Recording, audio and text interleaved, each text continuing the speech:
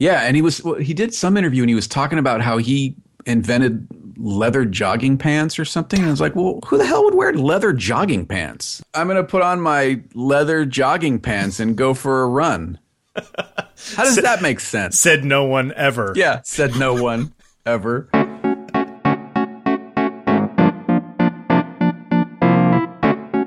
Hey, it's episode 97. Damn. 3 away. So close. We're totally going to make our numbers, Jeffrey. So close. And 993. Oh, come on. In the group. We could fall over the line at this point. Seven more people. Come on, people. You've got to have some more friends that you haven't told. Yeah, it's true. 7 people. Get us 1,000. Help us get to 1,000 before we get to 100. Wait, what? What? Hey, it's on Taking Pictures. We're here every week talking about photography. Yeah. And how to make that kind of stuff happen. All the gooey bits that we seem to stumble over from day to day.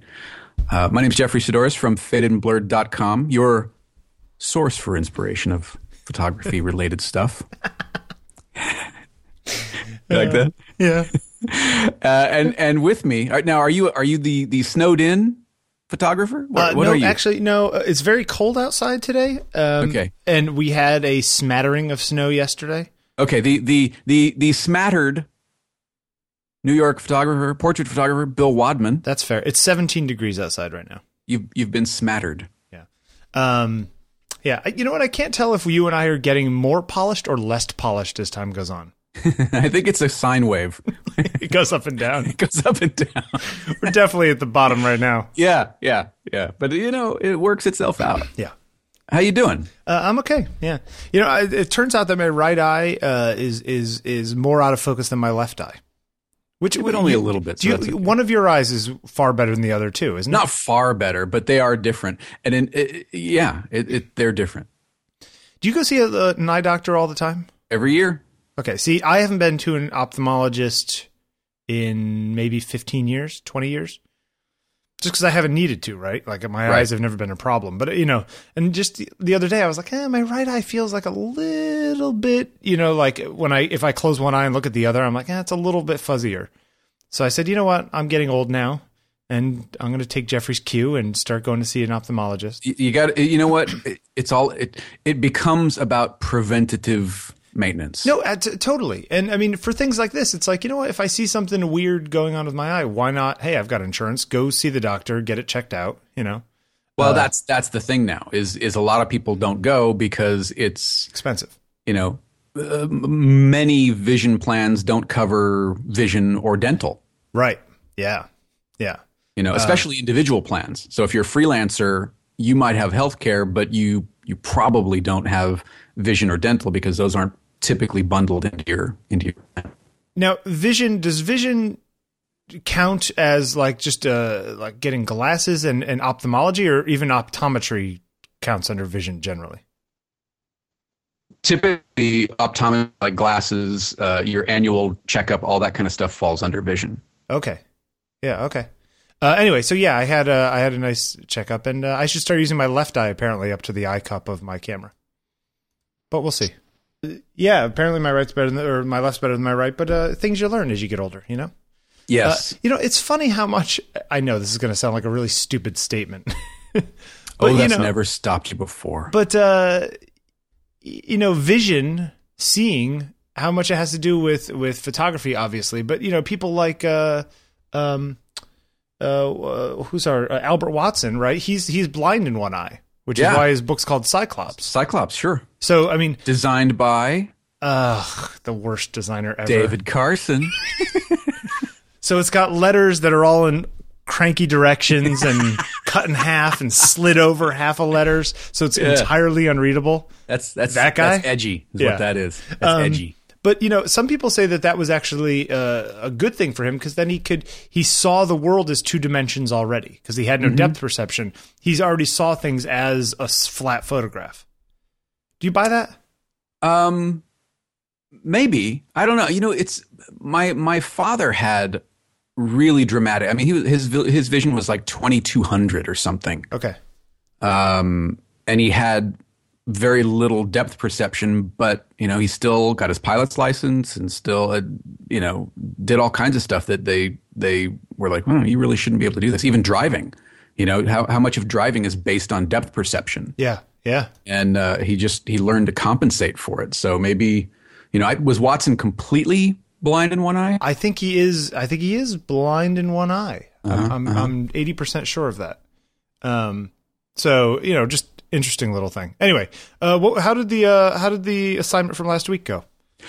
Really well. Some interesting stuff up. Again, you guys doing some really fantastic work, and I hope this was fun. A little bit of a change. Now you came up with this one. This is interesting. Perspective. Yeah. So what do you mean by this? Well, originally I was thinking about how when little kids walk around, like there was a little kid at the doctor's office yesterday, and they're seeing things from 2 feet off the ground, right? Which is completely different than how I see things generally, unless I get down on the ground and I'm looking that way, right? And I even notice when I use, say, a Hasselblad with a waist level viewfinder, you're looking down into the camera, so your camera's at belly button height, and how different pictures look just because of where you're taking them from, Right. So I thought it would be fun to have the assignment be either taking them from a really low perspective or a really high perspective up on a ladder or up on up on top, shooting down. I like it. Abbey Road style. Yeah, I like it. They did that too. He was up on a step ladder when he took the Abbey Road cover shot. Oh, the crossing the street. Yeah. So, I just thought that would be fun to change it up because, everyone just stands there with their camera. Right. And if they're 6 feet high, they take the picture from 6 feet high. Right. How often do people get all the way down or all the way up? Lay down on the ground, shoot up a little ways, or get on a chair or a fire escape. Yeah. Or something. Exactly. Great. Yeah. Perspective. Good. All right. So that's good. Wait, are we really talking about Ellen first? Why not? Okay. Come on. It was just the Oscars. Yeah. Did you watch any of the Oscars? No, but I saw who won and everything, and actually, we'll finish that. I don't generally watch the Oscars. I generally think of it as one big advertisement for the movie industry, which is exactly what it is, and it's a whole bunch of people congratulating themselves. Yeah, it is. It is self-congratulatory. it's the movie industry giving themselves awards. Yeah, it's like what? Yeah, and then demanding more money because they got the award. Exactly. Yeah.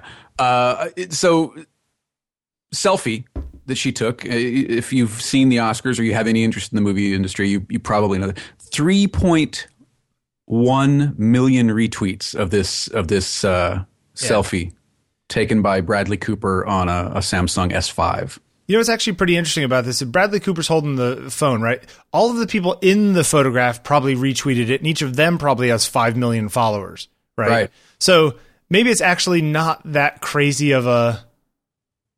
It was still enough to break Twitter for a while. No, of course. Yeah, I think it's really cute, but I'm just saying that it's you also have the geometric effect of all the people in the photo having millions of followers as well. Right.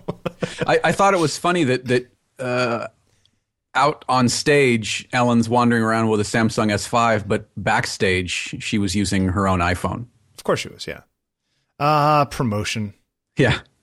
I mean, look, I'm not going to name names, but I've known many a photographer who was a official sponsor, official blah, blah, blah of X camera company, but then used Y camera company for their own stuff. So yeah, that happens all the time. So, hey, it's the same thing. I would, if Fuji wants to shoot me over an X-T1 to complement my X Pro, I'll say that I use Fuji stuff. Yeah, and you'll actually use it? Well, as much as I use my X Pro. Somebody wrote in saying that they went and used it was X-T1, is that what you just said? X-T1, yeah, that's the new one. And that the EVF was good, but still nothing like an optical, is what they said. So, anyway. I'd have to see it. I've heard nothing but good things about it. In fact, someone... on the group, is it Nathan? I think it's Nathan Gilmer. Yeah, Nathan Gilmer got an X-T1. Wow, big choice. And loves it. Speaking of the Oscars. Yep. Did you see Matthew McConaughey's speech? I did see Matthew McConaughey's speech, and I thought it was in keeping with some of our discussions over the past few weeks. it was interesting. Yeah. I mean, the part that I'll put a link in the show notes of a crappy YouTube version, but the part that got me, he was talking about how his hero was himself 10 years out. Right. You know, which you could take a couple different ways. Okay. That's why I wanted to get your take on it. Well, there's a I don't know. Of all the people to look up to, I am probably either at the end or pretty close to the end of the people on my list. Okay.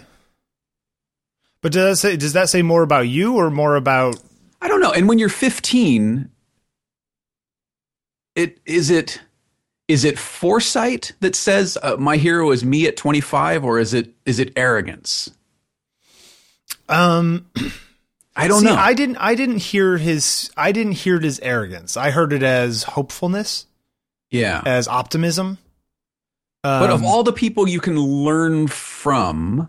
Yeah. But I mean, like, why? I don't understand it. See, most people see hero as what they're trying to be, right? Don't try to be somebody else. Try to be yourself. And he is, I mean, I get it. He's talking about, the best version of me. Yes. Yep. My hero is the best version of me. And within the context of his speech, sort of, guided by God and family and friends, I think it fits him. Okay. I think it fits him. And the other thing is, by the time you reach the Oscars, how many times has he given that speech? Yeah, good question. Yeah, I mean, obviously he's thought about it. He won critics. He won Independent Spirit. He won Golden Globe. He won. So you've had a lot of time to think about these things by this point. Yep. But I think, I don't know. You know what it is? What I like about it is that it acknowledges the fact that where I am right now today is not where I want to be. I'm not done yet. Absolutely. And yeah, absolutely. That the me a year from now or 10 years from now is going to be better than the me now. And I like the fact that some guy who's up there, is understanding of the fact that life is an improvement thing, and there's no point at which you have to stop working. Absolutely. And if you look at the Matthew McConaughey of 10 years ago, 15 years ago, 20 years ago. All right. That's right. Inspired by Jim Morrison.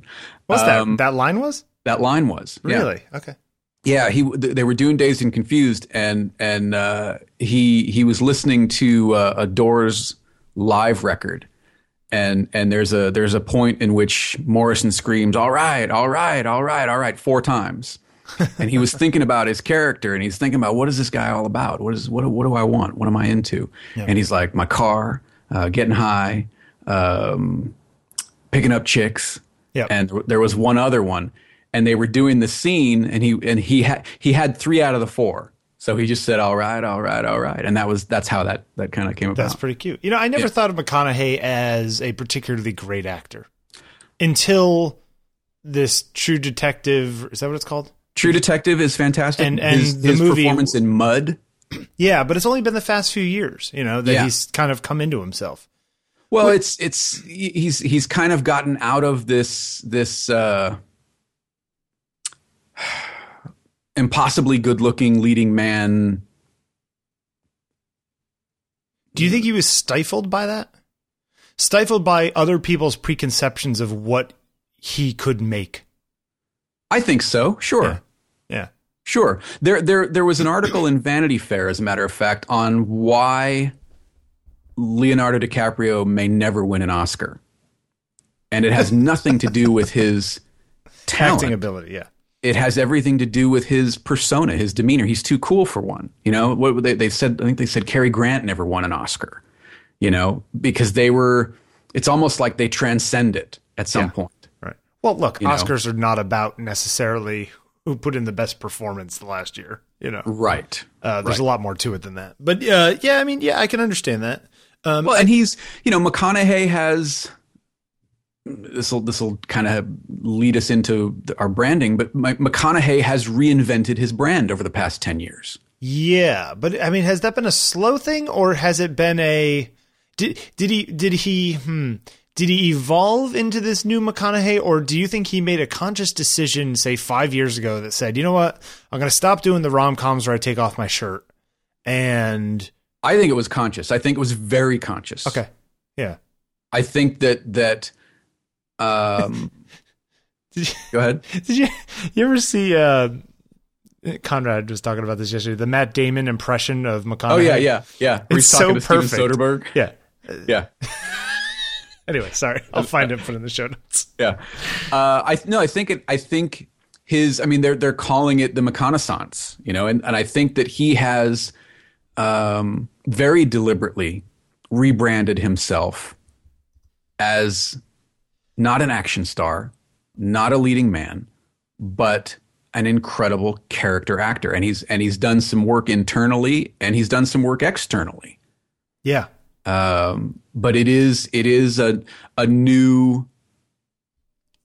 newer version of himself.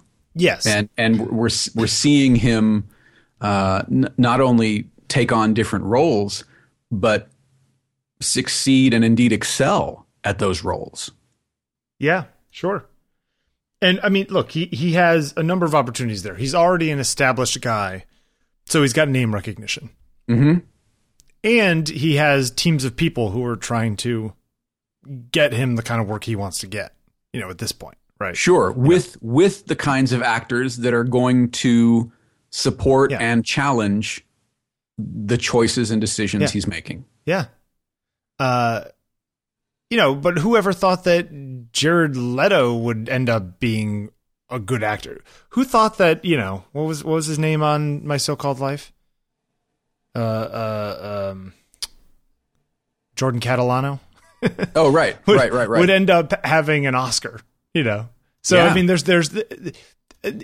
I think that for a lot of situations, for a lot of people who make stuff, it's about getting the opportunity to really show what you can do, or finding the right situation just for you to sort of break out of where you are, right? That it's not all entirely of your making. Part of it is finding the right moment to do it, I would agree with that. And I would also agree that it's finding the right collaborators to do it with in many cases. Okay. Yeah. Well, especially in the movie industry. Yeah. It's all about the actors and the writers. Even in photography. Yeah. As much as we want to be this sort of romanticized version of, Sean Penn's character in Mitty. Right. Oftentimes, very few of those people exist. If they exist, oftentimes it is a collaborative effort. Whether it's collaboration on set, or it's collaboration between you and a subject, or collaboration in post processing, or marketing. I think you're stronger for it. I think the work is stronger for it. Yes, I think see, you're 100% in the collaboration thing. Sometimes I think it helps, and sometimes I think too many cooks spoil the soup. Well, I think it could go either way. I think it's a double-edged sword like everything else. Yes. Yeah. Yeah, it is. I mean, I do think there has to be a vision. There has to be a unified vision. Yeah. We've talked about several times, would Apple be where they are without the sort of benevolent dictatorship of Steve Jobs? So you're saying that somebody has to be in charge? Yes. Even within a collaboration? Sure. I mean, even on a film. Yeah, there has to be a general. There is the director. Yeah. And ostensibly everyone is there to support the director's vision. Right. Especially if he has bad eyesight like me. That's right.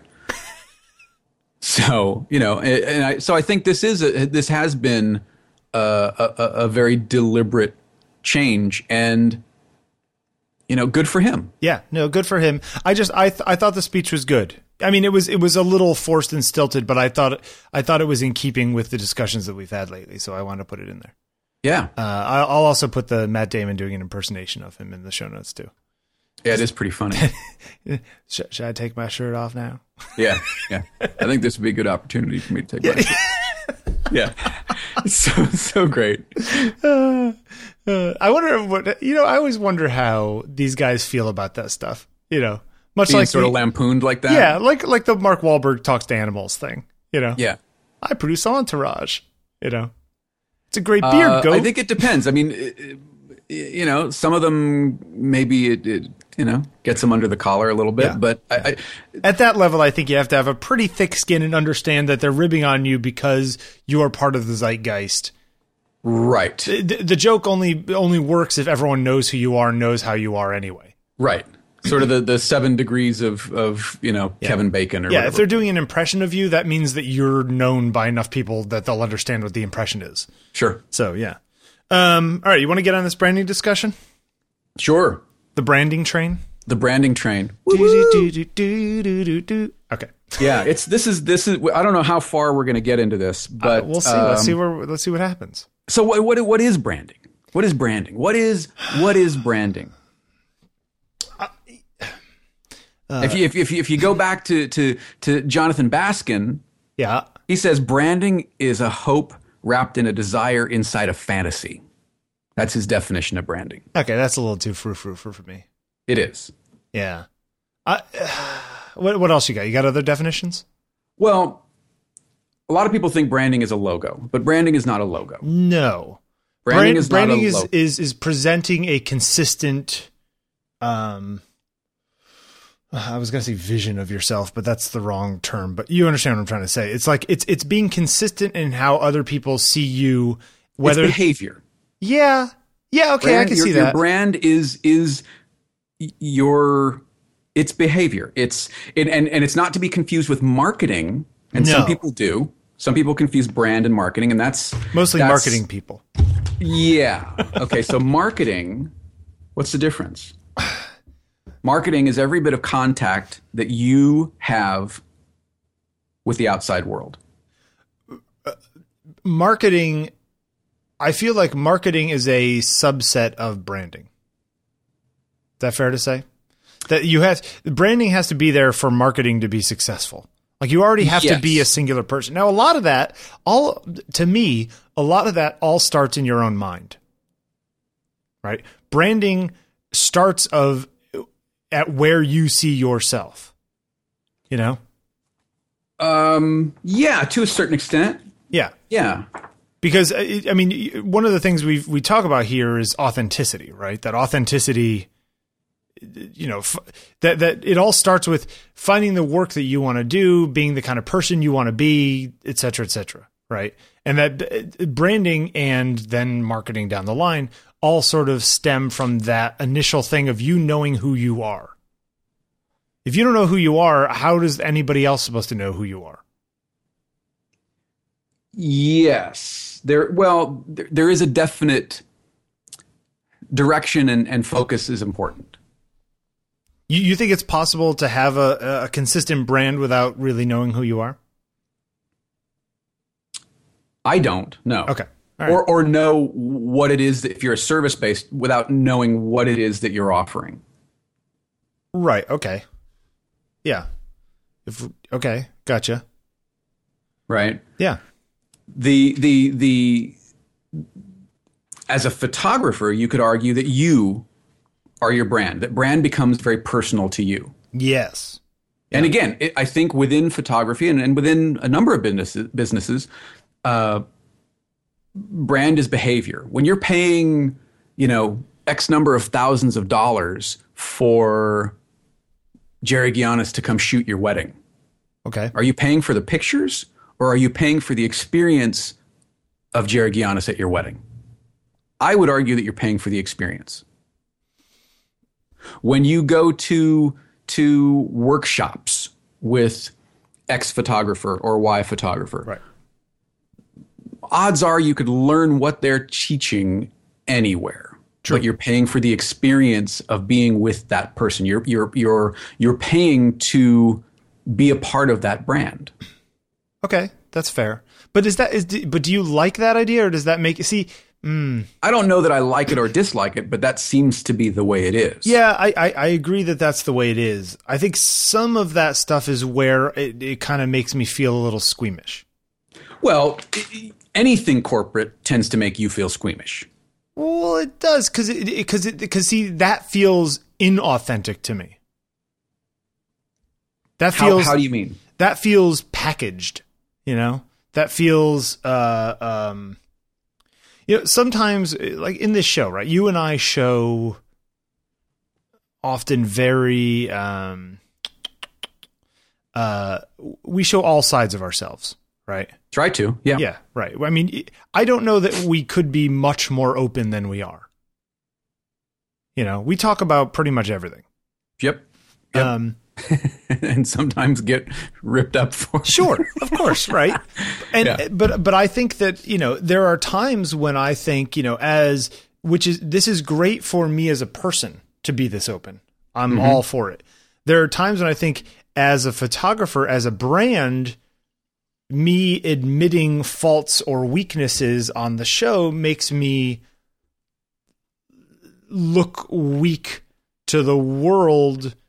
You know what I mean? I'm showing weaknesses when people are looking for perfection or strength. You know?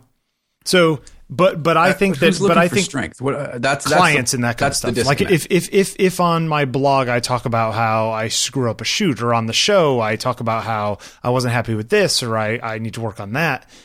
That to me does not project the strength and sort of assurance that a lot of people are looking for when they're hiring somebody to do work. McNally talks about those things. You think you're better than McNally?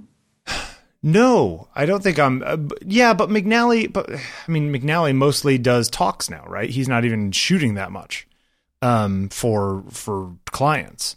As any sort of creative endeavor, there is doubt. But was he talking about all that stuff in the 80s and 90s when he was working all the time?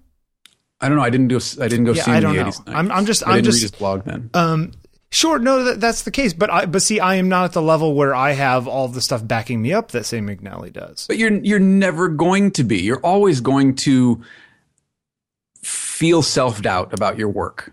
Yes, but is the person who doesn't talk about the self-doubt better off as far as their perception that other people have of them? I think if confidence, okay. Projecting confidence is what I'm saying. But it's inauthentic because you're not confident all the time. Right. No one is. Right. And authenticity is, or should be, the sort of bedrock of your brand. I agree with you, but do you think that most of the people out there are actually being open with the world, or do you think that they're I don't have to worry about most of the people out there. I have to worry about me. Sure. I guess I'm not saying worried about. I just mean that if we're talking about authenticity, do you think that most of the people out there are authentic, or do you think that they're putting on a show? I think there's probably a fair mix of both. And do you think that people can tell the difference? At a certain level, I think they can. I just, if they can't tell the difference, then why bother being authentic? Then why is authenticity so key? Well, I think it's... I'm not trying to beat up on your argument. I'm just trying to find the walls,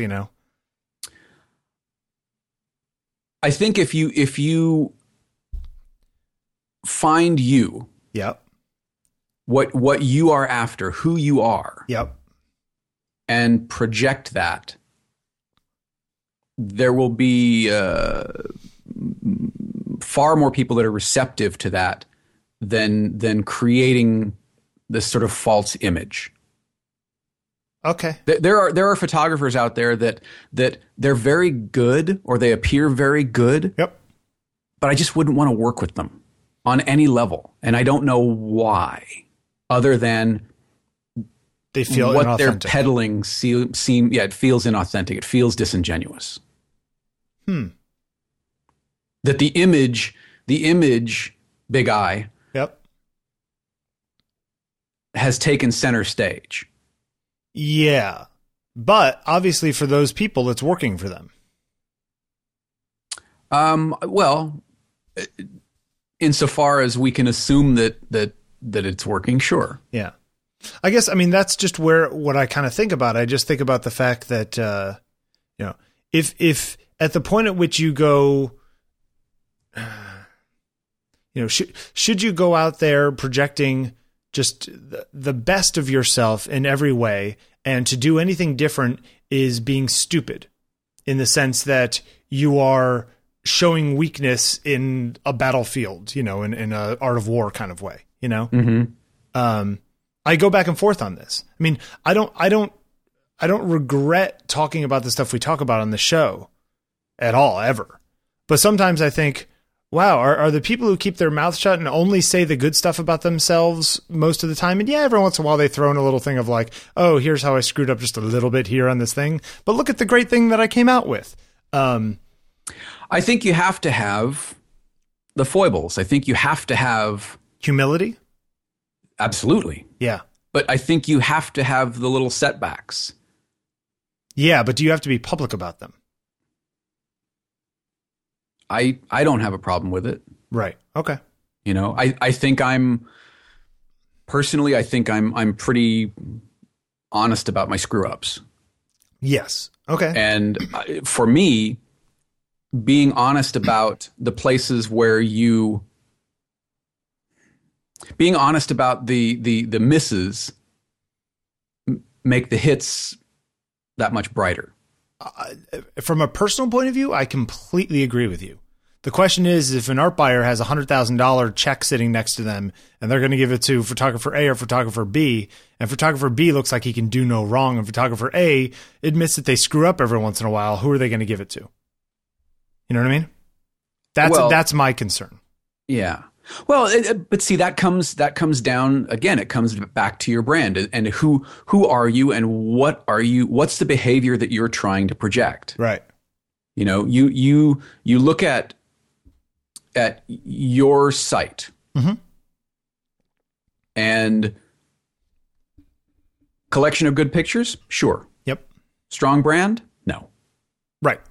Because I don't have a logo. No, it's not a matter of logo. It's not a matter of a logo. There's just not,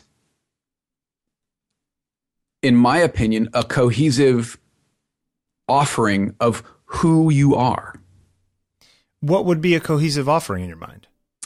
I don't know. I haven't really thought about it a lot in terms of your stuff. I don't see a direction that you're chasing.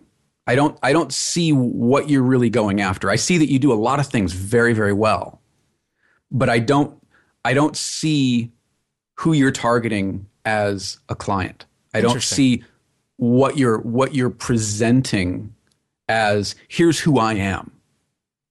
And here's what I can do for you. I see a collection of very good photographs. Okay, so it's a matter of words to you or editing of a collection? I think it's probably both. Yeah. See, but you're a words guy. Well, I'm trying to be. Yeah. I appreciate the compliment. I don't think I'm there yet, but I'm trying to be. Well, you're also a word. You're a linguistic fetishist in some way. Yeah. Yeah. I do like words. Right. Yeah, it's, you and I have talked about this a lot, about what is it on some level that's keeping, and this is probably the wrong choice of words, and I apologize for that, but traction is a word that we've used when talking about your work. The photographs are great photographs. There's nothing wrong with the work, but it's almost like, what do I put you in? What box? If I'm looking to hire you and I go, okay, you got this kind of stuff, you got that kind of stuff. I don't really know what to think. Yeah. Okay. And I don't know if it's partially an editing thing. Yeah. Like if I'm looking at your site right now, would I cull some of these off the homepage? Yes. Okay. Probably. The thing is, you never know what somebody's going to be interested in. You don't. And you're banking on that if I throw I don't. enough, I mean, on my entire site, I maybe have 100 pictures. right? Which I don't think is a lot. I don't think it's a lot. No. It's it's an interesting thing though, because I don't know. But and I think one of the other things is there really is no marketing. No, because I'm not marketing to people. I mean, see, the thing is, okay, there are people who have, say, sites that are set up as you come hire me, but the people who I want to hire me are not reading language like that. You're B2C, not B2B. Or no, you're B2B, not B2C. Exactly. Yeah. I'm not looking for Joe Schmo to hire me to take his picture. You know what I mean? Mm-hmm. Like I'm not a photo studio in that way, right? I don't have prices on my website and that kind of stuff. Like that's not my game. Right. So yeah, I mean, for somebody who is that's a whole other thing. What my site needs to be is somebody needs to see my work. They go, they look, they go, yeah, okay, his pictures or whatever. I like this, I like that. This is what we need. Sure, you're hired. Right. My website is essentially a digital version of my book, and very little more. Yes. Right. Yes. Which is what it's intended to be. Well, one of the other components of sort of branding and marketing and all that stuff now too is this idea of social media. Yeah. And whether that works and whether it doesn't work, you have some thoughts on how you use it and whether that works. Yep. That are different than some of the experiences that I've had in talking to other people. So how do you decide how to use it for your business? Because in terms of your social media, I see very little about your photography in any of your social streams. Yeah, I mean, sometimes I put up links to stuff that I've done that I stick on the blog when I can, after it's out of embargo and that kind of stuff. Right. But generally the people who are hiring me are not following me on social media. The people who are following me on social media are other photographers.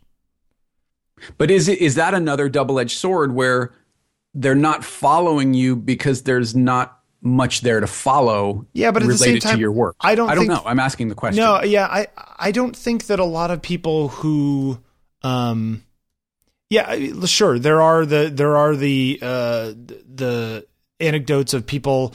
I posted this thing on Twitter and it got retweeted and some guy saw it and hired me for a $14 million job because of something I posted on Instagram. I mean, there are those things out there, right? But a lot of the people who are hiring, they want less input, not more, from what I've seen. They don't want emails anymore. They don't want people writing to them. They don't want, it's almost like they're overwhelmed by people trying to market to them. I generally don't use my social media as marketing for me in a really like hard sell kind of way. I usually use it to disseminate information that I write on my blog or stuff we do on the podcast. Right. Right. But I mean, could you see maybe trying, maybe posting, going back into your archives and posting things on Facebook or on Twitter or wherever to sort of build up a stream of what it is that you do? Because right now, if I want to know what you do, I have to go to your site. Yeah, I guess so. Sure. And there is this idea of, I don't want to support multiple platforms. I want to have all of my work concise in one location. Yeah. I mean, I would prefer to have my stuff on my site and link over to my site some way. As opposed to having it on Flickr and Twitter and 14 other places. In fact, I have it currently set up so that my Twitter just auto forwards to my Facebook. So I rarely ever put anything on Facebook by hand, that kind of thing. Right. Just because I'm not taking time to write things in 6 different places every time I post something. That's just absurd. Right. But I think there are some opportunities being missed of, posting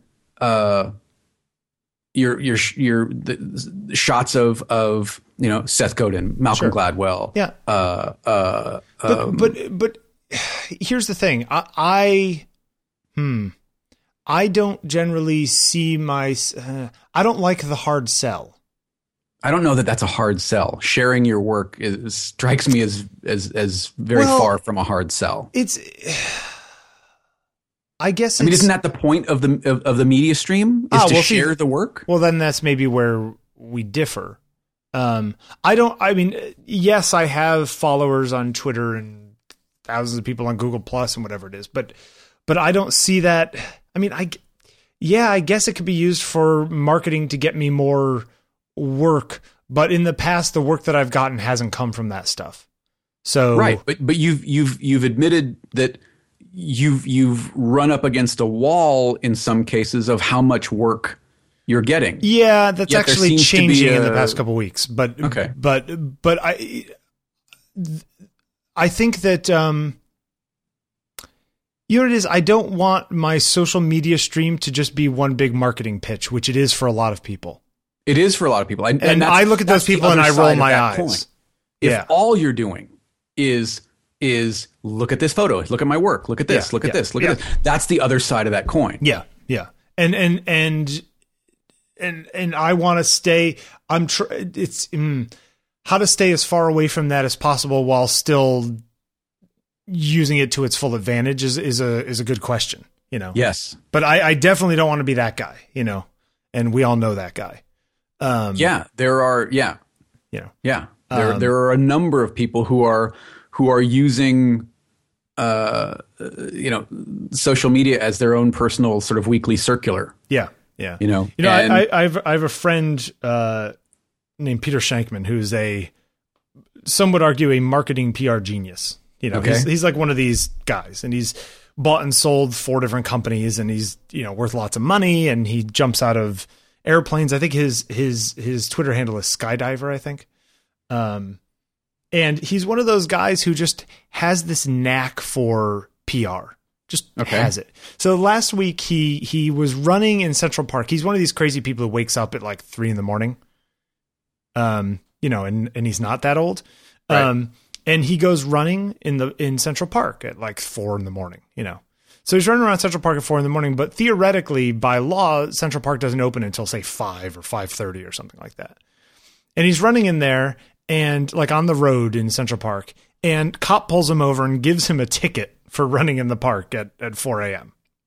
Right. Now, the argument he makes is like, look, the cop could have said, hey, you're not supposed to be in here right now. Go run on the outside. But instead, apparently the cop's boss was in the car with him, and so he had to give the guy a ticket and a summons, right? Now, the cop didn't know who this guy was. Did the cop choose the wrong guy to give the ticket to? Yes. Because now it's an article on CBS News, on CNN, on like it's this huge embarrassment to the New York Police Department that just like, look, you're taking time to do this when there's crime out there, that kind of stuff. He has the knack for it. And even when I was working on 365 Portraits, I was friends with him then, and I had shot him for the project, and he's just like, oh, you know what you need to do? You need to call a vitamin company and have them sponsor the site because it's like one a day vitamins, 1 a day pictures, and blah, blah, blah, blah, blah. Like, that's his game. Mm-hmm. Making those connections. Yes. Yeah, yeah. First in his own head, then in reality, I guess, And he's been very successful at it. It's just, when I watch him, like, as successful as he is, I'm just like, oh, that's just not me, Right. And if part of branding is authenticity and you being yourself, I don't have that much of a problem with it. You see what I'm saying? Mm-hmm. In the sense that if it's something that makes me feel uncomfortable, then that probably isn't what I should be doing anyway. Because if it makes me uncomfortable, then it's not me, and the whole point is authenticity, et cetera, et cetera. Yeah, maybe. Unless it's you just being scared or weird about it, finding some hill that you need to die on with regard to this issue. Yeah, no, it's not that. It's look, I get work through the ways I get work, and I'm going to be getting more work soon. There are places. Yeah. I mean, look, I go on Facebook, and there's lots of people who, if I look at my Facebook feed of friends, at least 20% of them are using pictures that I took as their photos, you know, because they're either former clients of mine or subjects from editorial stuff or friends of mine, you know, that kind of thing. And they all have, you know, picture by me as their thing, even on a lot of the Twitter people that I know that have my pictures. People who have hundreds of thousands of followers, you know, say, oh, picture by @Bill Wadman. Have I gotten any work from any of that? Not that I know of, you know. So well, and maybe you won't. I mean, it's look, our brains, neurons fire. Yeah, for familiar things. Yep. They fire up when we hear familiar brand names. This is science. This is a fact. But there's also been no connection established between recognition and subsequent action. Right. We recognize this thing, but it doesn't mean that we actually you can show me a Tide commercial 50 times a day and I'll recognize it. But the more you show it to me will not make me any more likely to buy it. Yeah. I think P&G could save a lot of money by like not advertising Tide for say a week each month. And I don't think it would make any bit of a dent in the sales of Tide. Yeah. You know, everyone knows what Tide is. You don't need to advertise it. Yeah, and in fact, studies would suggest that it can actually work against you, hearing it too much. Yeah, hearing something too much. But, you know, I mean, there are numerous examples, though, of people who were completely unknown and still who they were, and then suddenly get recognized for who they are. I mean, you were reading your Stephen King book a few weeks ago. You know, Stephen King sent his stuff to thousands of people, and everyone said no until somebody said yes. And then he was Stephen King. You know, Stephen King was Stephen King the day before he got that letter back. Yep.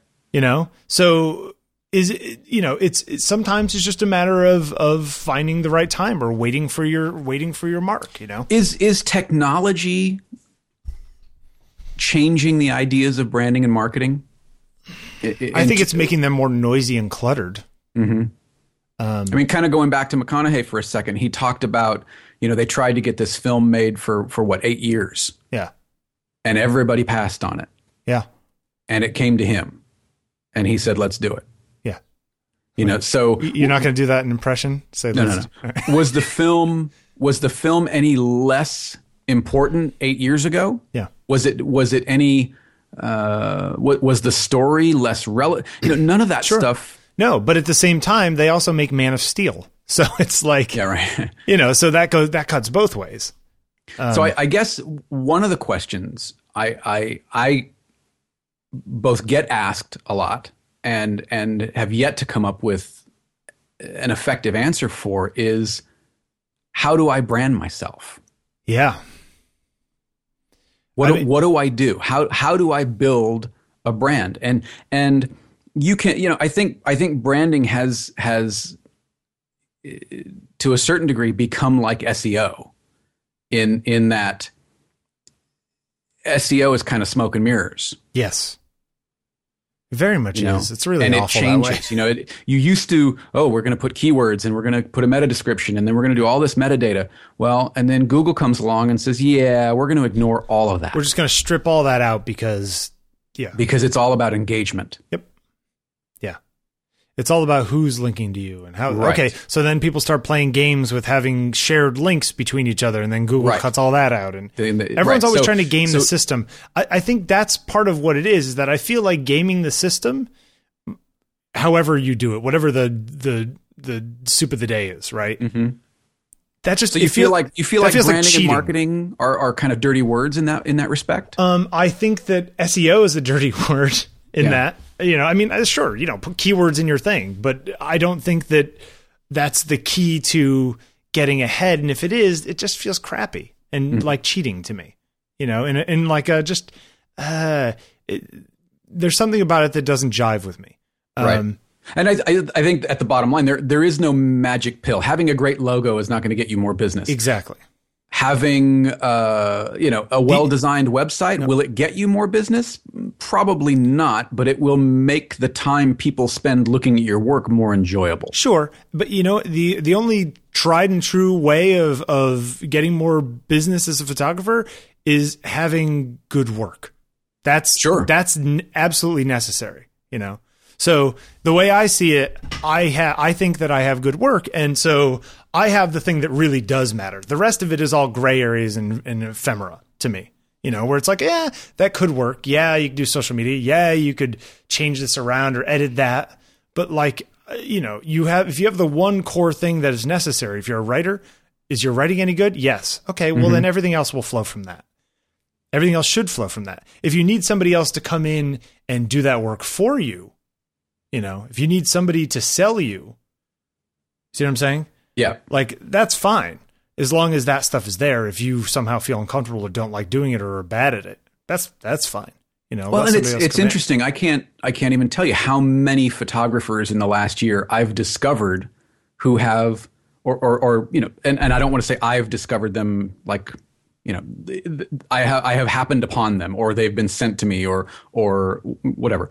That is, the work is superb, but I'd never heard of them before. Right. Well, the problem is nowadays there literally are a million people out there who are really great who you've never heard of, just because there's too many people out there. Who's the guy in London that we did the other day? The black and white guy? Brett Walker. Who's my friend on Facebook now. He friended me on Facebook. Yeah. I first heard about him from Tom Hoops. Right. But he's just some guy in London. It's not like we could only find his pictures on Flickr.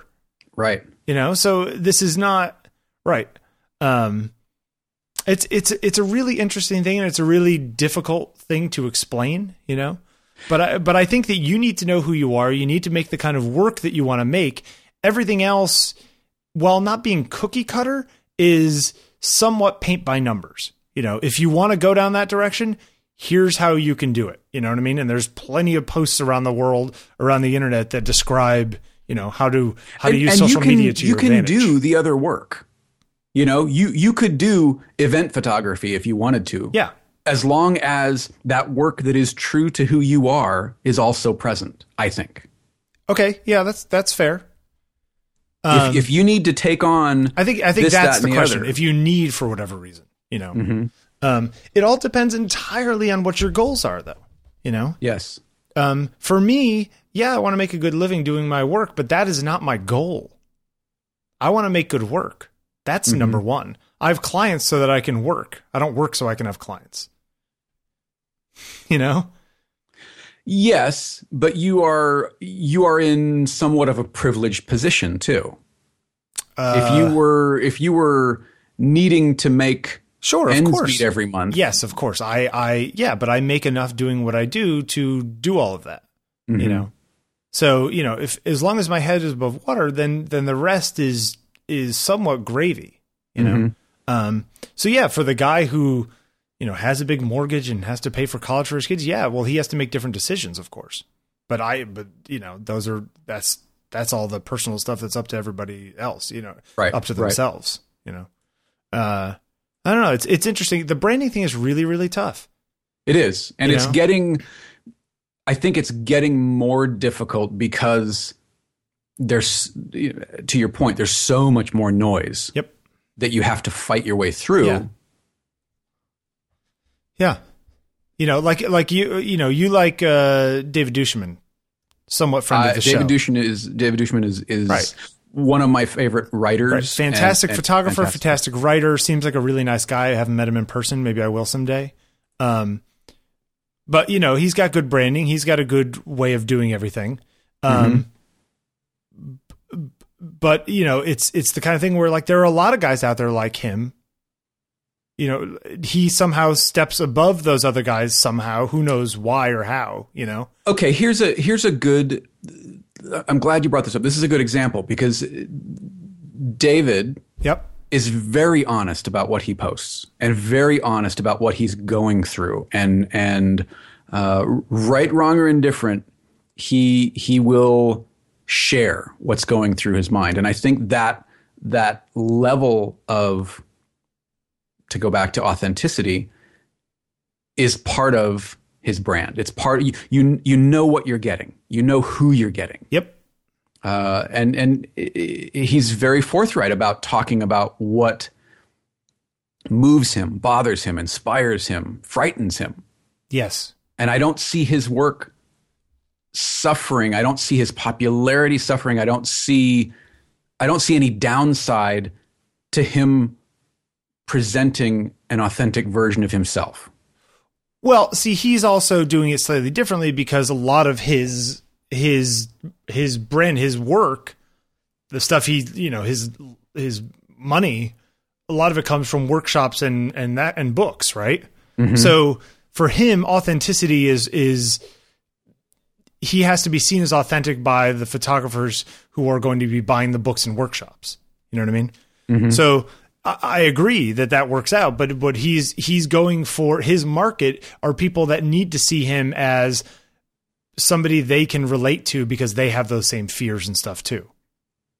See what I'm saying?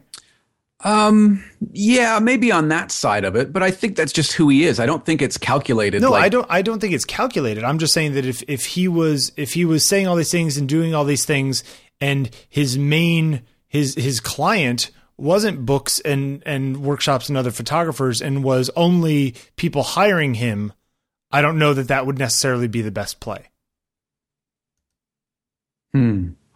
Interesting. This is just sort of the sense that I get, you know. Mm-hmm. I'm not saying he's playing it up. I think he's completely honest about it. But I think that his honesty happens to work perfectly with what it is that he's trying to.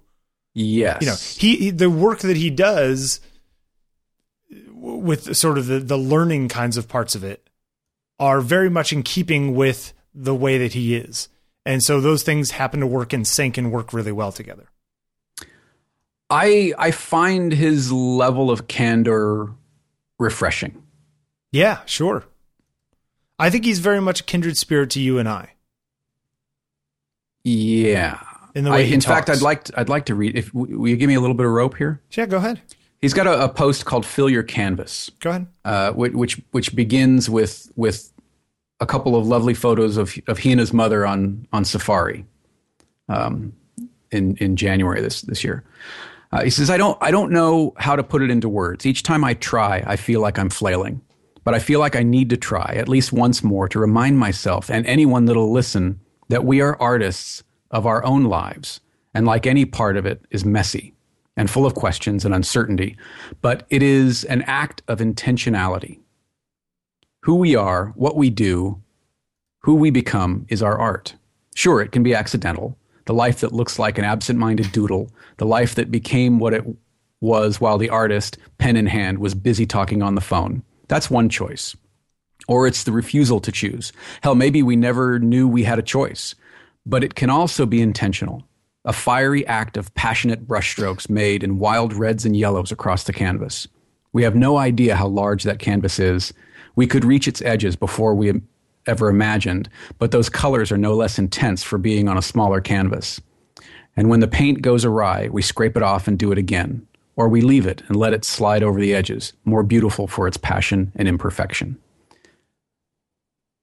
Yeah, that's good stuff. See, but that's what you feed off of.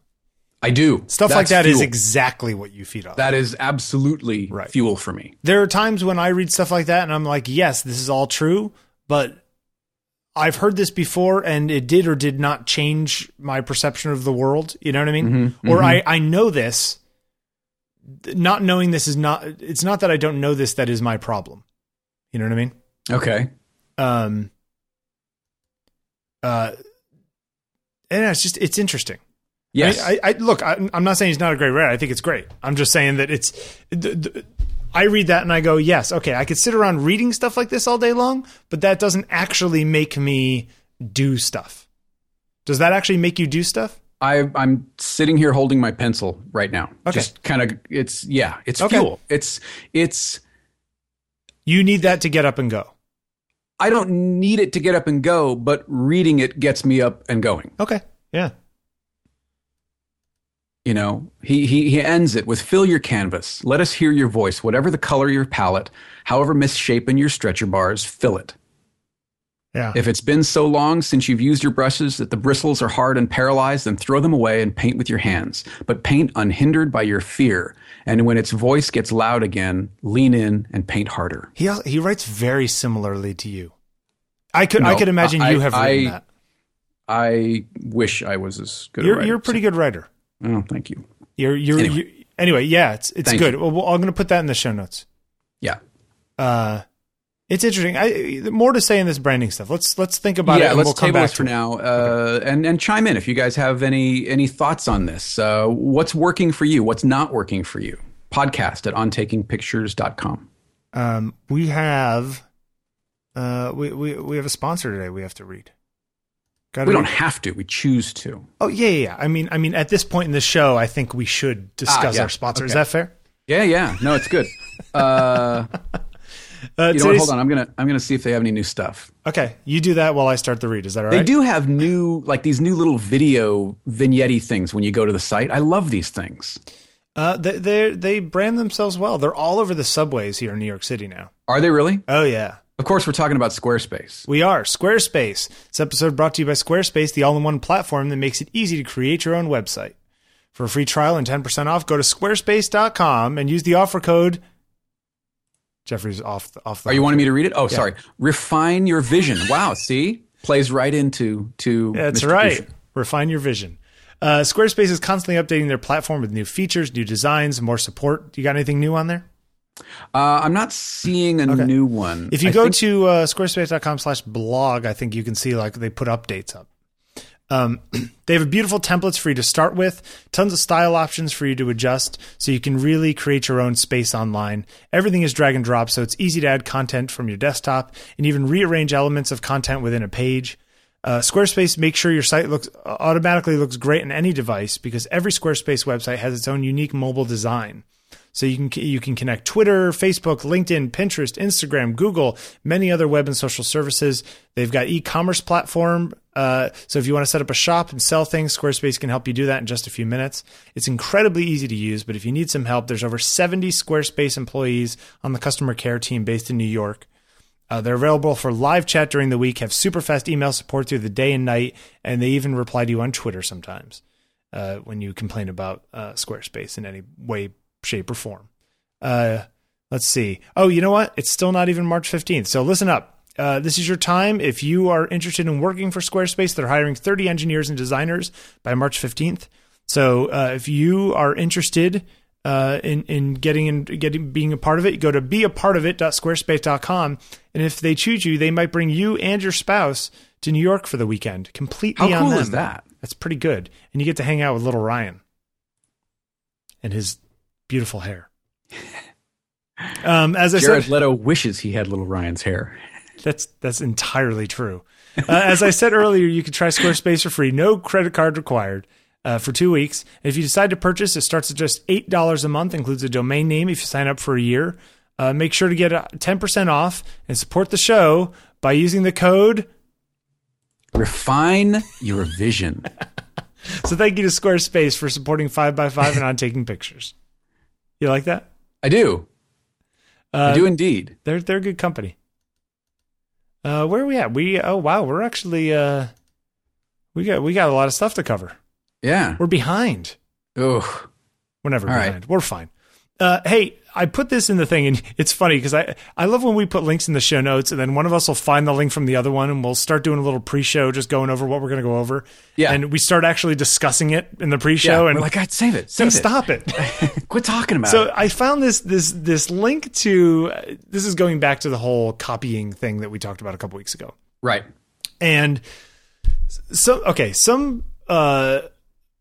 there's an artist who makes things for sci-fi book covers, right?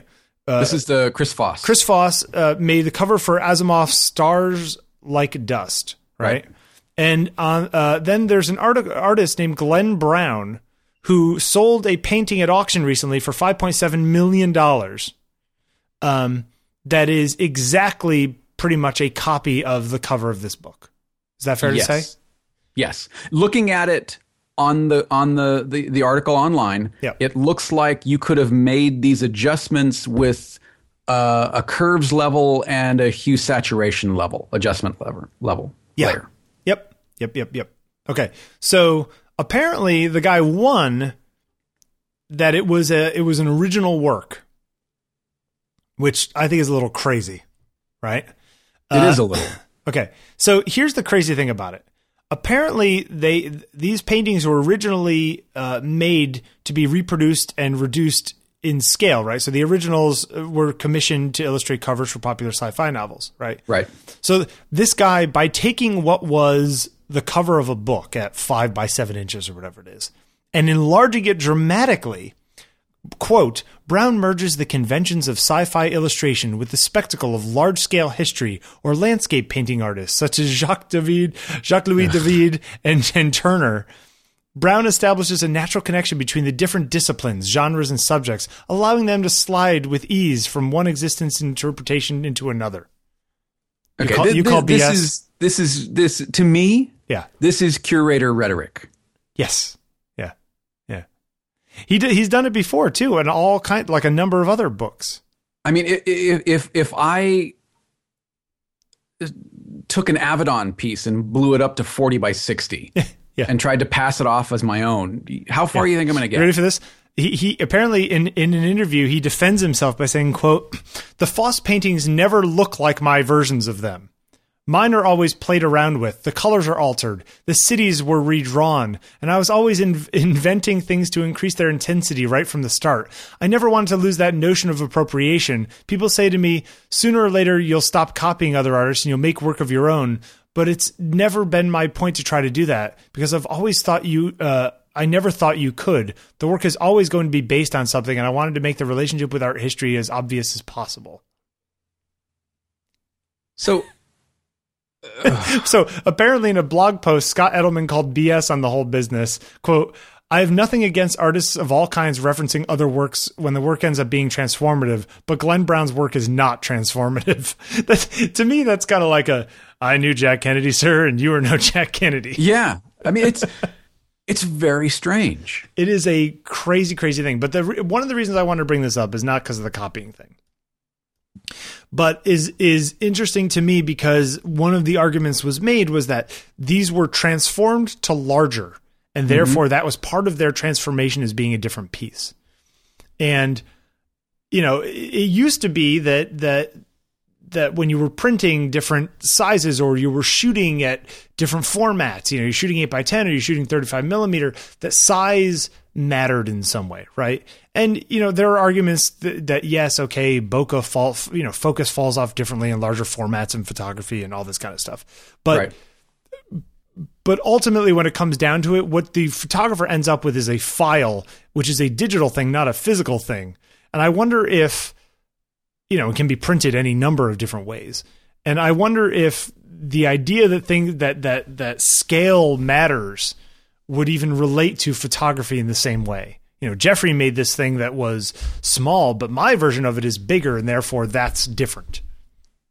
Right. You know? I don't know that it... I think that there is an appreciation difference in how you look at them. Yeah. You know, I think, part of, say, Crewdson's photographs. Yeah. Part of the impact is they're such large photographs that we are afforded the ability to see all of the detail that went into them. Yes. And if they were, merely 5x7s or 4x6s, that scale of production, I think, would be wasted. They're fun to look at in books, but there's nothing like seeing the big prints. Yes. But in the same way, there are a lot of pictures, especially I know of my own stuff, like those motion pictures. I could print those really big. They don't look good really big. I've tried. Mm-hmm. They look good at most 16 by 20. For some reason, they just don't hold together bigger. So there are examples of images which actually look better smaller, that kind of thing. Right. Well, and it is becoming, maybe it has become a 72 DPI world. Well, I think that is high DPI monitors aside. Yeah, you know what I mean? Yep. Well, yes, temporarily. I think in the next 5 years, everyone's going to be using high DPI monitors. It's definitively fine, better. but yeah, electronic versions of electronic everything. versions. I remember I was talking to what's his name, Tufte, Edward Tufte, and we were talking because he prints his own. He has his own books printed by some crazy people in Germany, or you know what I mean. Like he's very, very particular about his book printing. Okay, but he had some of his like work. Stiedel. Yeah. But at the same time, he had some stuff that he had done up on like 1080p TVs at his gallery. And I remember saying to him, we were driving in this car and I was like, you're so particular about your books. Why are you okay with super low res relatively images on a TV? He liked the fact that they were backlit. Like that made it good enough for him. Okay. Which I thought was okay. I like backlit too sometimes. I think it makes things pop. But I just thought it was interesting that he was willing to give up on resolution in order to get the backlight, to get the whatever saturation it was. But yeah, I don't know. It really has become more of a digital world than a print world, more and more advertisements in New York are like screens, right? Inside of bus depots and those kinds of things. Oh, really? Even on the bus depot thing? Yeah, some of those are becoming digital too. So it's like, it's just a matter of time, think about it. You have a bunch of screens all over the place, then you don't need to go have somebody print something and put it up. And you can change it every hour if you want to change it every hour. There's all kinds of advantages, right? So that's just a matter of time before it's Blade Runner. I don't know. Or even worse, Minority Report when you're targeted walking by someplace. Yeah. Jeffrey, do you need new tennis balls? Jeffrey, we see you're using 4-year-old tennis balls. I do. Anyway, just interesting link. I'll put in the show notes. How science fiction book cover became a $5.5 million painting. It's just ridiculous. Yeah, that is odd to me. I think it's I don't know. It somehow detracts from Foss's work and the work of people like Frazetta, who were masters at what they do. Yeah. Not only of technique, but conceptually. If I was that guy, I would feel completely obligated to send a check for half of the money to the other guy. Yeah. You know what I mean? Yeah. Seriously. Something. It's like, I know we did this together. Here's half. Yeah, because this transformative work, however transformative it is, and I'm using large. Obviously, the second guy is also a good painter too, because just to be able to replicate that, but without the original work, his work wouldn't exist. Yeah. Yes. Yeah. Is that the definition? I don't know if it's a definition, but in this case, it is. I think it's true. Yeah. Very strange. I don't know. Maybe I'm looking at it too black and white, but I don't. That's funny because those pictures are in color, Jeffrey. They are in color. That's right. I don't know. This just seems like justification after the fact. Yeah. Yeah. It's weird. And there are probably, art scholars much more learned than me that can explain this, but I don't get it. No, neither do I. Let's see. So right before the show started, actually, we got an email, a tweet from a listener, Rich, over in the UK, sending us a bunch of pictures that Roger Fenton took of the Crimean War in the 1850s. Yeah.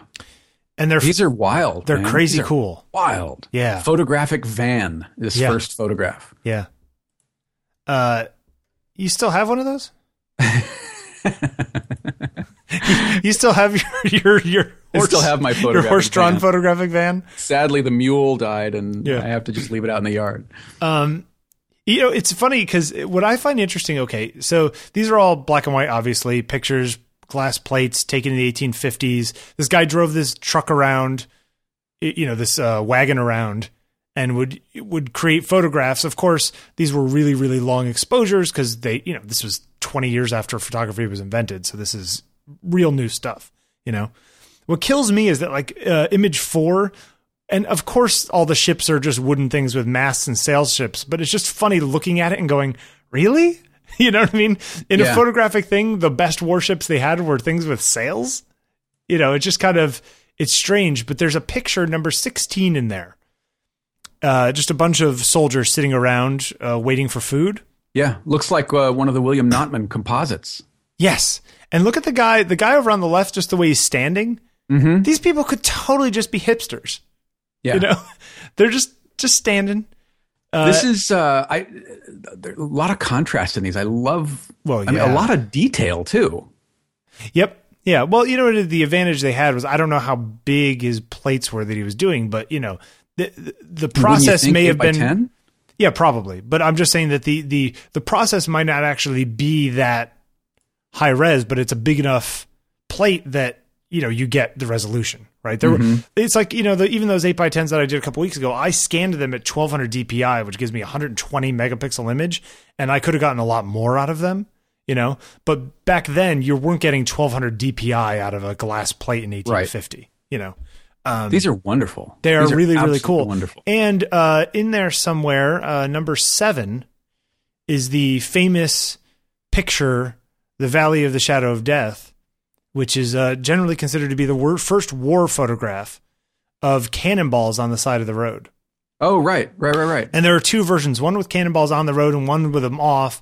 Some people say Fenton threw the cannonballs up onto the road. And then other people, to make it look more exciting, other people said that actually soldiers came by and picked up the cannonballs in between the 2 shots, because we don't know which one was first and which one was second, to reuse them. There's no metadata? Yeah. The metadata got erased when he exported it from Lightroom. Which, there's that book by, who's the guy who did Fog of War? The movie? I'm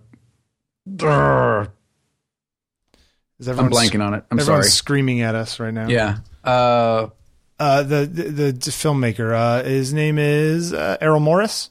Yeah. Right. So I think Errol Morris made a photography book, which I will find a link to if I can see. I think it's called Seeing is Believing. Is this the one? Yeah. Yep. It's called Seeing is Believing, where he sort of obsesses. It's called Observations on the Mysteries of Photography. And Believing is seeing. Believing is seeing. Sorry, I flipped it around. You and John Travolta. Yeah, apparently. And it's pretty interesting because he has an entire chapter on that photograph and talking to different people about possible things that could have happened in between the two. And it gets a little too deep for me. Like, it goes a little off the reservation just in the amount of time he's taking to do it. But it's a really interesting book. I'll put it in the show notes. Believing is Seeing. But that's like a really famous photograph for that. Some people say it's the first one ever taken like in an actual war zone during a war. Crazy stuff though, man. It looks like it would be really cold there. Yes. Or really hot. War? Not so much. Never a good idea. Not so much. No, not at all. All right, what else we got? Well, you were. I'm a little upset about this one. You were a little upset about this. Another film stock killed. Dung, dung, yeah. Dung, dung, dung, dung.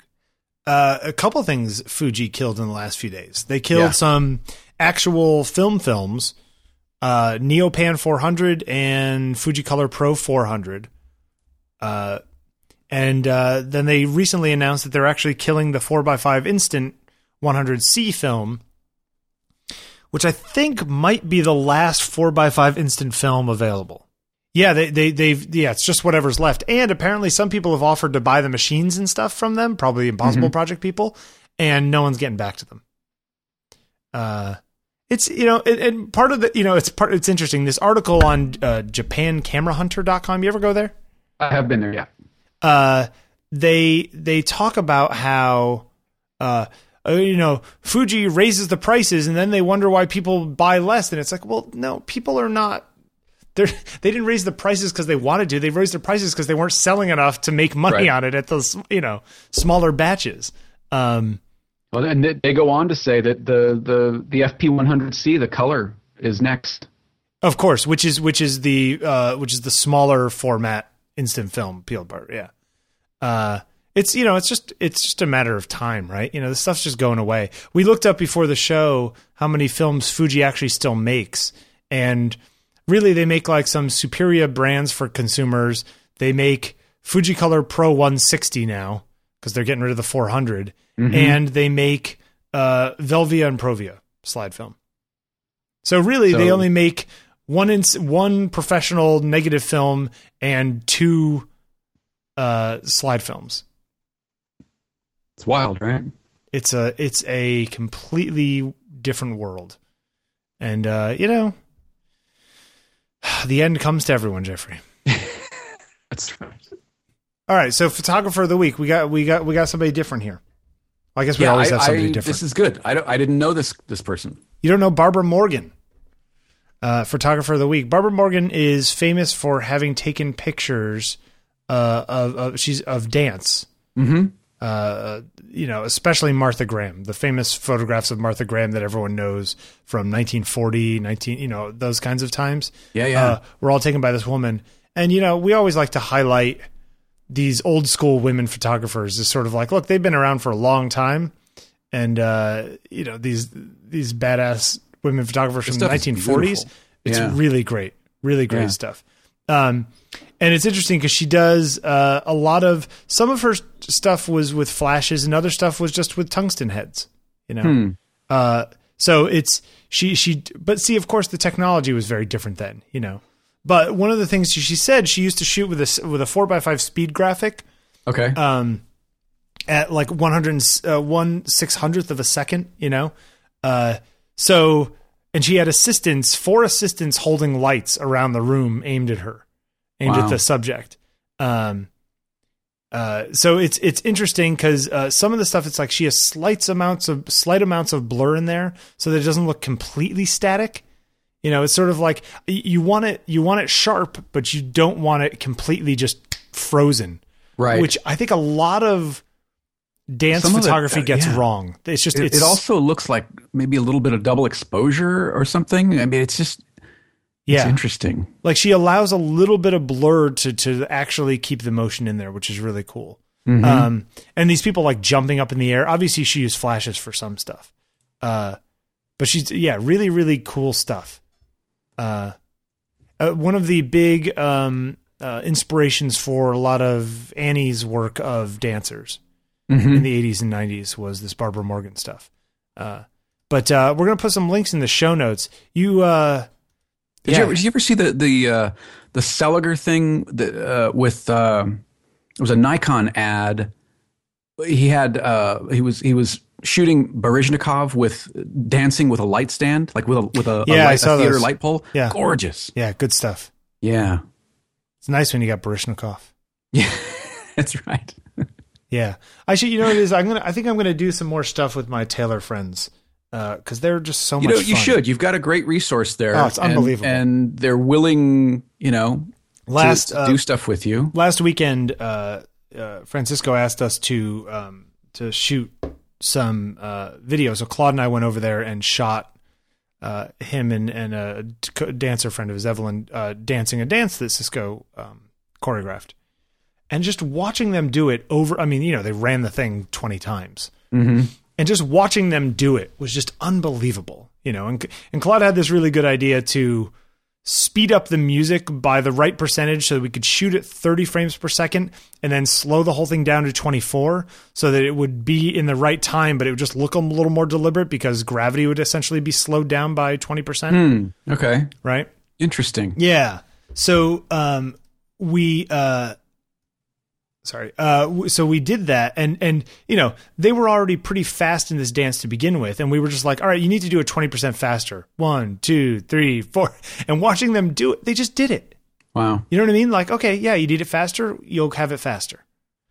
Someday we'll all be as good at what we do as these people. But anyway, Barbara this stuff Morgan, is great. I'm sorry. I'm looking through all this Barbara Morgan work. This is fantastic work. Yeah. And apparently she was a painter for a long time. So in the there's a great picture on her Wikipedia page, where she's painting, in the Grand Canyon, like sitting on a ledge. Oh, look at that. Oh, nope. Yeah. Nope. Right? Nope. Yeah. No, thank you. Yeah. So, wow. Scary. Oh, see, I would, knock over my little thing of water or linseed oil or whatever, and I'd go reach for it. Yeah, I'd go. Those people are crazy. I ever tell you, Horseshoe Bend over in Arizona, just south of the Utah line, like on the way down towards the Grand Canyon? The one that's got like the little island in the middle. Yeah, it like curves all the way around. Yes. Okay. So we went, we were driving, Conrad and I were driving down in Arizona, and we saw the thing, pull over here, Horseshoe Bend, whatever, it's 500 feet down, whatever. So we pull off and you have to walk like a quarter mile over these sand dunes. And all of a sudden you're like, whoop, you're at a cliff that goes down 2,500 feet. And there's no railings. There's no nothing. Why would there be a railing? Right. Well, of course there's not. But I mean, like you're just walking and you're like, oh.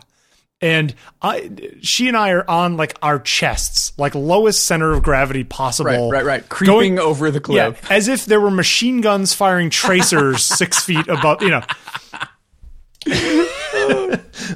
Go, run. You're like, this is it. This is as close as I get. Camp. Yeah, we're crawling towards the edge. And of course, you don't want to hold your camera over the edge. So you're like wrapping it around your wrist, God forbid, And then there's a father and son group biker guys sitting over the edge with their feet just talking. And I'm like, nope.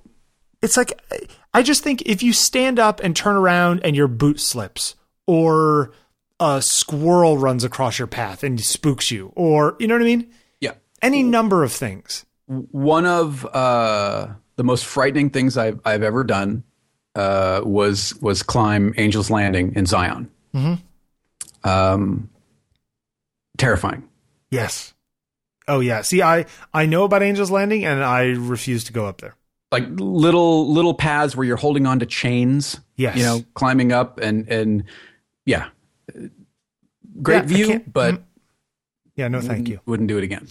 Another interesting thing about Barbara Morgan, only when she was about 35 did she actually start taking pictures. So she was painting, and then she moved into photography seriously at age 35. So it's just interesting, it can happen to all of us. Are you showing me pictures of Angel's Landing? Look at this. Why are you doing this to me? Look at this. This is a little thing that you climb up holding onto the chain. Oh, yeah. Mm-hmm. It's like 2 feet wide. And this is a good idea because... The view, man. The view. I've heard that it's pretty lovely. It is, but you know what?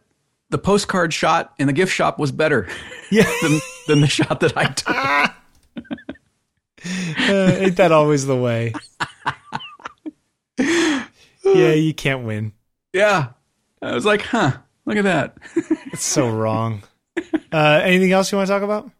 Oh, also, the Barbara Morgan did a lot of really cool light drawings, too. Did you see those? Yes, I did. Like the long exposure things, light painting. Yep. Yeah. I like those a lot. Those are really, really cool. So this woman was doing some pretty hip stuff back in the day.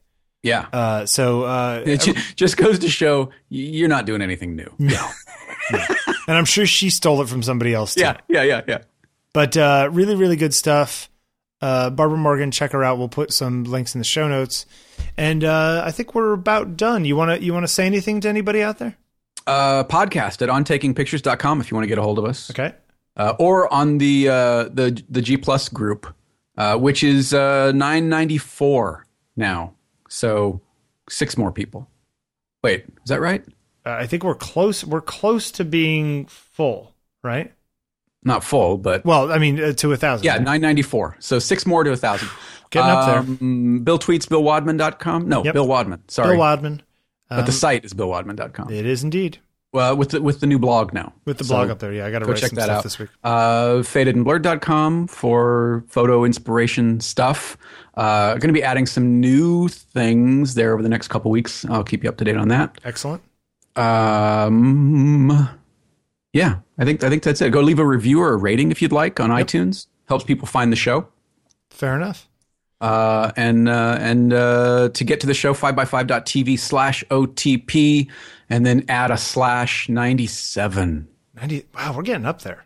I think this is now officially the most episodes for a podcast I've ever done. Wait. I can't whistle. I can't what kind of whistle are we trying to do? Just like a no, like wow, that was a lot. Yeah, one of those. Okay, I gotcha. I can't do it. All right, I'll tell you what. I'll automatically dialogue replace your whistles. How about that? Nice. All right, thanks for listening, everyone. Yeah, we'll see you next week. See you next week. Going on and on the way we are for so long. To any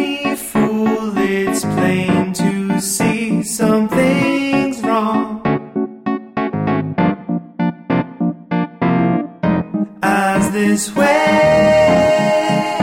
Say what you wanna say, though I know your words will lay me out. So I can hear you think out loud, going through your thoughts the way I have for too long. It's clear to me the way you see me is wrong. Eyes this way. Say what you wanna say. I know what you will say will leave me out, but I should hear it said aloud. Everything we tried to make it right.